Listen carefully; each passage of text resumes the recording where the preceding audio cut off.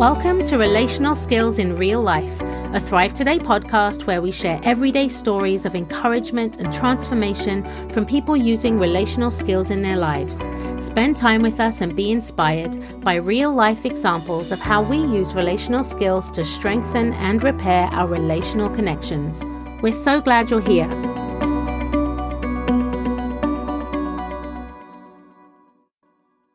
Hello, friends. Chris Coursey here. Welcome to Relational Skills in Real Life podcast. I am glad you're here. Today's topic is a very important topic as we're going to look at the relational skill called sharing stories. Sharing stories is an important brain skill that does a lot of important things in you as well as through you and in your listeners. And so we're going to talk about that today. And one of the reasons we basically share these stories is because it's a great way to spread joy. It's a great way to help people learn examples of how to get back to joy when they lose their joy. Stories are also a great way to help us learn how to stay relational, not only in the good times, but also in the bad times. And so stories demonstrate how we stay our relational selves, or maybe how we failed to stay our relational self, but how, if we could have a redo, what we would do differently. So stories are just an important brain skill for many reasons. Besides demonstrating some relational skills, the stories we call 4+ stories, or whole brain stories, are very important because they engage the left hemisphere analytical engine and the 4 layers or levels of the emotional control center in the right hemisphere. You see, when those 4 levels are working together, right, that's the 4, then the plus is the left hemisphere will come online. So what that means is we have the information, but we also have the details, the feelings, the experiences, what's happening in your face and your body, and how you demonstrated the certain skill. So your brain, when you're listening to these stories, you're basically downloading an example. And so your relational brain pulls up files of what you've seen other people do when you're angry. Your brain says, hey, what have I seen? Who have I seen handle anger really well? And so your relational brain will pull up those examples. And so stories get filed and stored in that particular place so that they become part of the arsenal that people will rely on when they want to recover or stay relational. And so these powerful stories really help to demonstrate what is it like us to do when we feel sad or mad or glad or whatever it might be. And stories are also a great way to spread joy, because what we now know from brain science is if I can tell a story well, what happens is my brain's responding as though I'm reliving the moment all over again.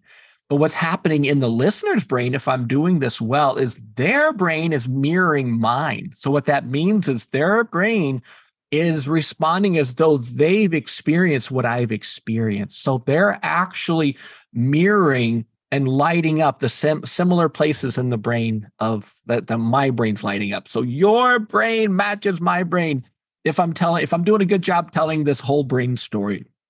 So these are just so many good things. And stories also help us to see some of what God sees when he looks at our pain and he looks at our problems. So that means when I have times where I felt God's peace and presence in my life in some way, shape, or form, then I can share that story of what changed when I was aware that God was with me.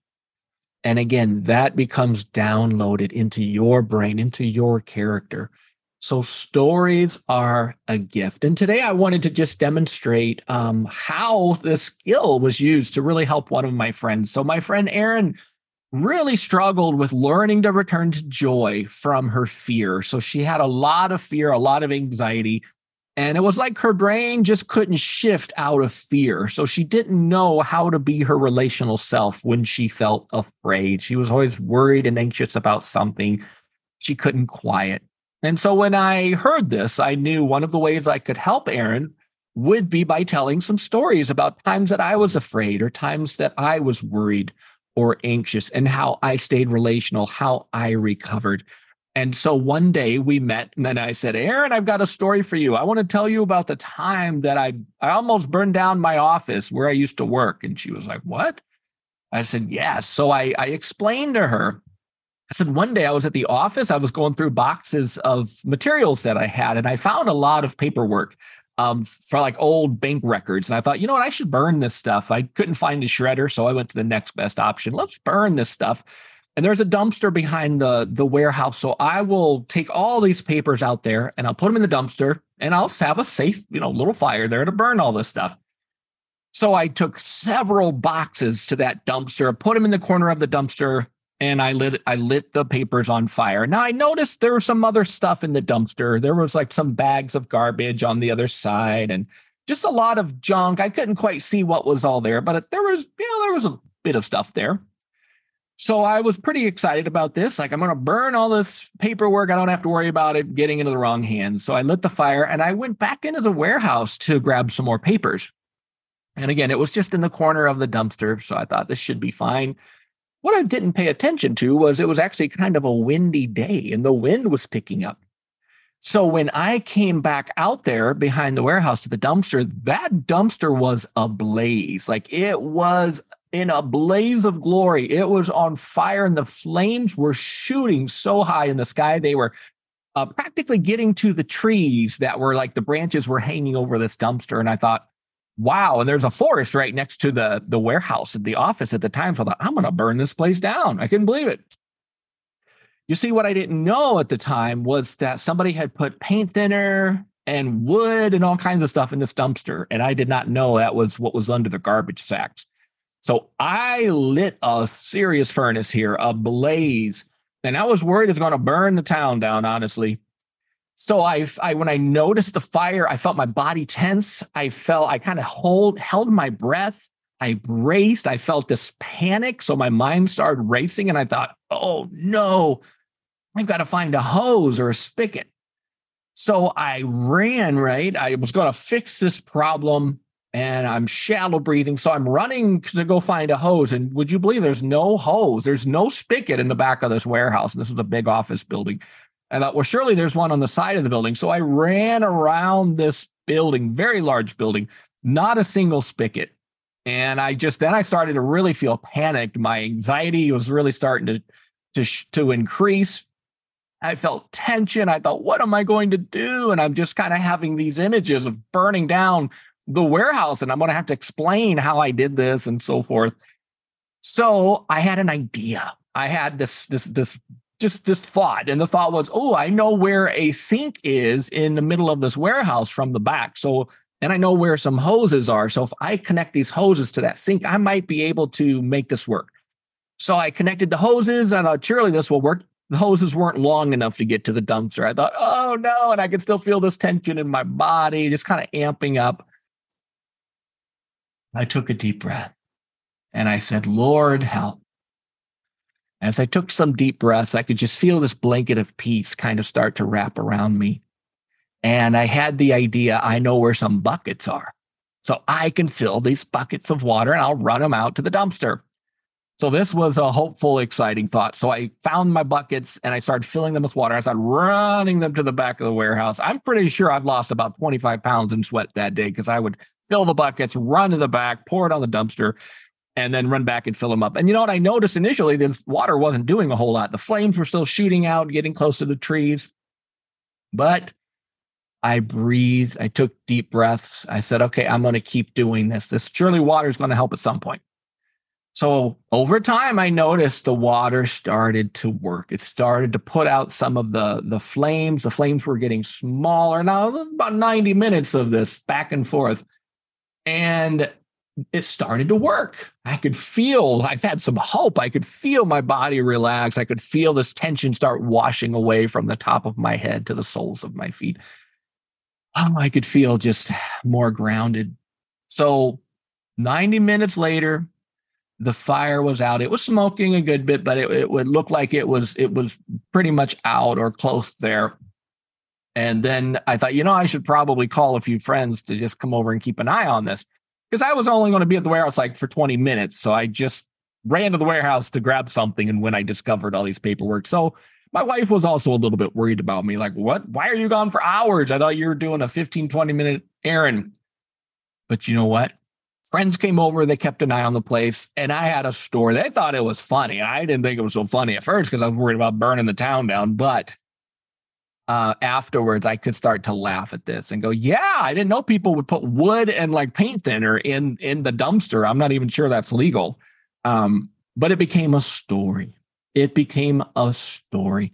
And afterwards, especially when I got to share with my friends and connect with Jen, I could just feel my body relax. I could feel relief. I could breathe easier. And I could really I felt like God was with me, because the moment I started asking God for help is when I had more peace and I had some creativity, that maybe the buckets would work. So I really felt seen and cared for by God. So it was genuinely scary, but I felt peaceful. I felt anchored. I felt calmer. I just felt like Jesus told the wind and the waves to be still, and everything was still. So my body, though tired and sweaty, I felt peaceful. It was glorious. So praise God, I didn't burn down the warehouse. I didn't burn down the town that I lived in. But that was one of the stories that I shared with my friend Erin. And I could see when I shared the story with her, like her eyes were big there for a while. But I could see as I started to get some peace and I started to take those deep breaths and I started to describe what was happening in my body, I could see her like mirroring that. And she started to calm down. She started to quiet. And what was happening in her brain, she was feeling genuine fear, as I was feeling fear when I was describing that. But I was showing it on my face, describing it in my body, using words to try to capture what was happening in my body.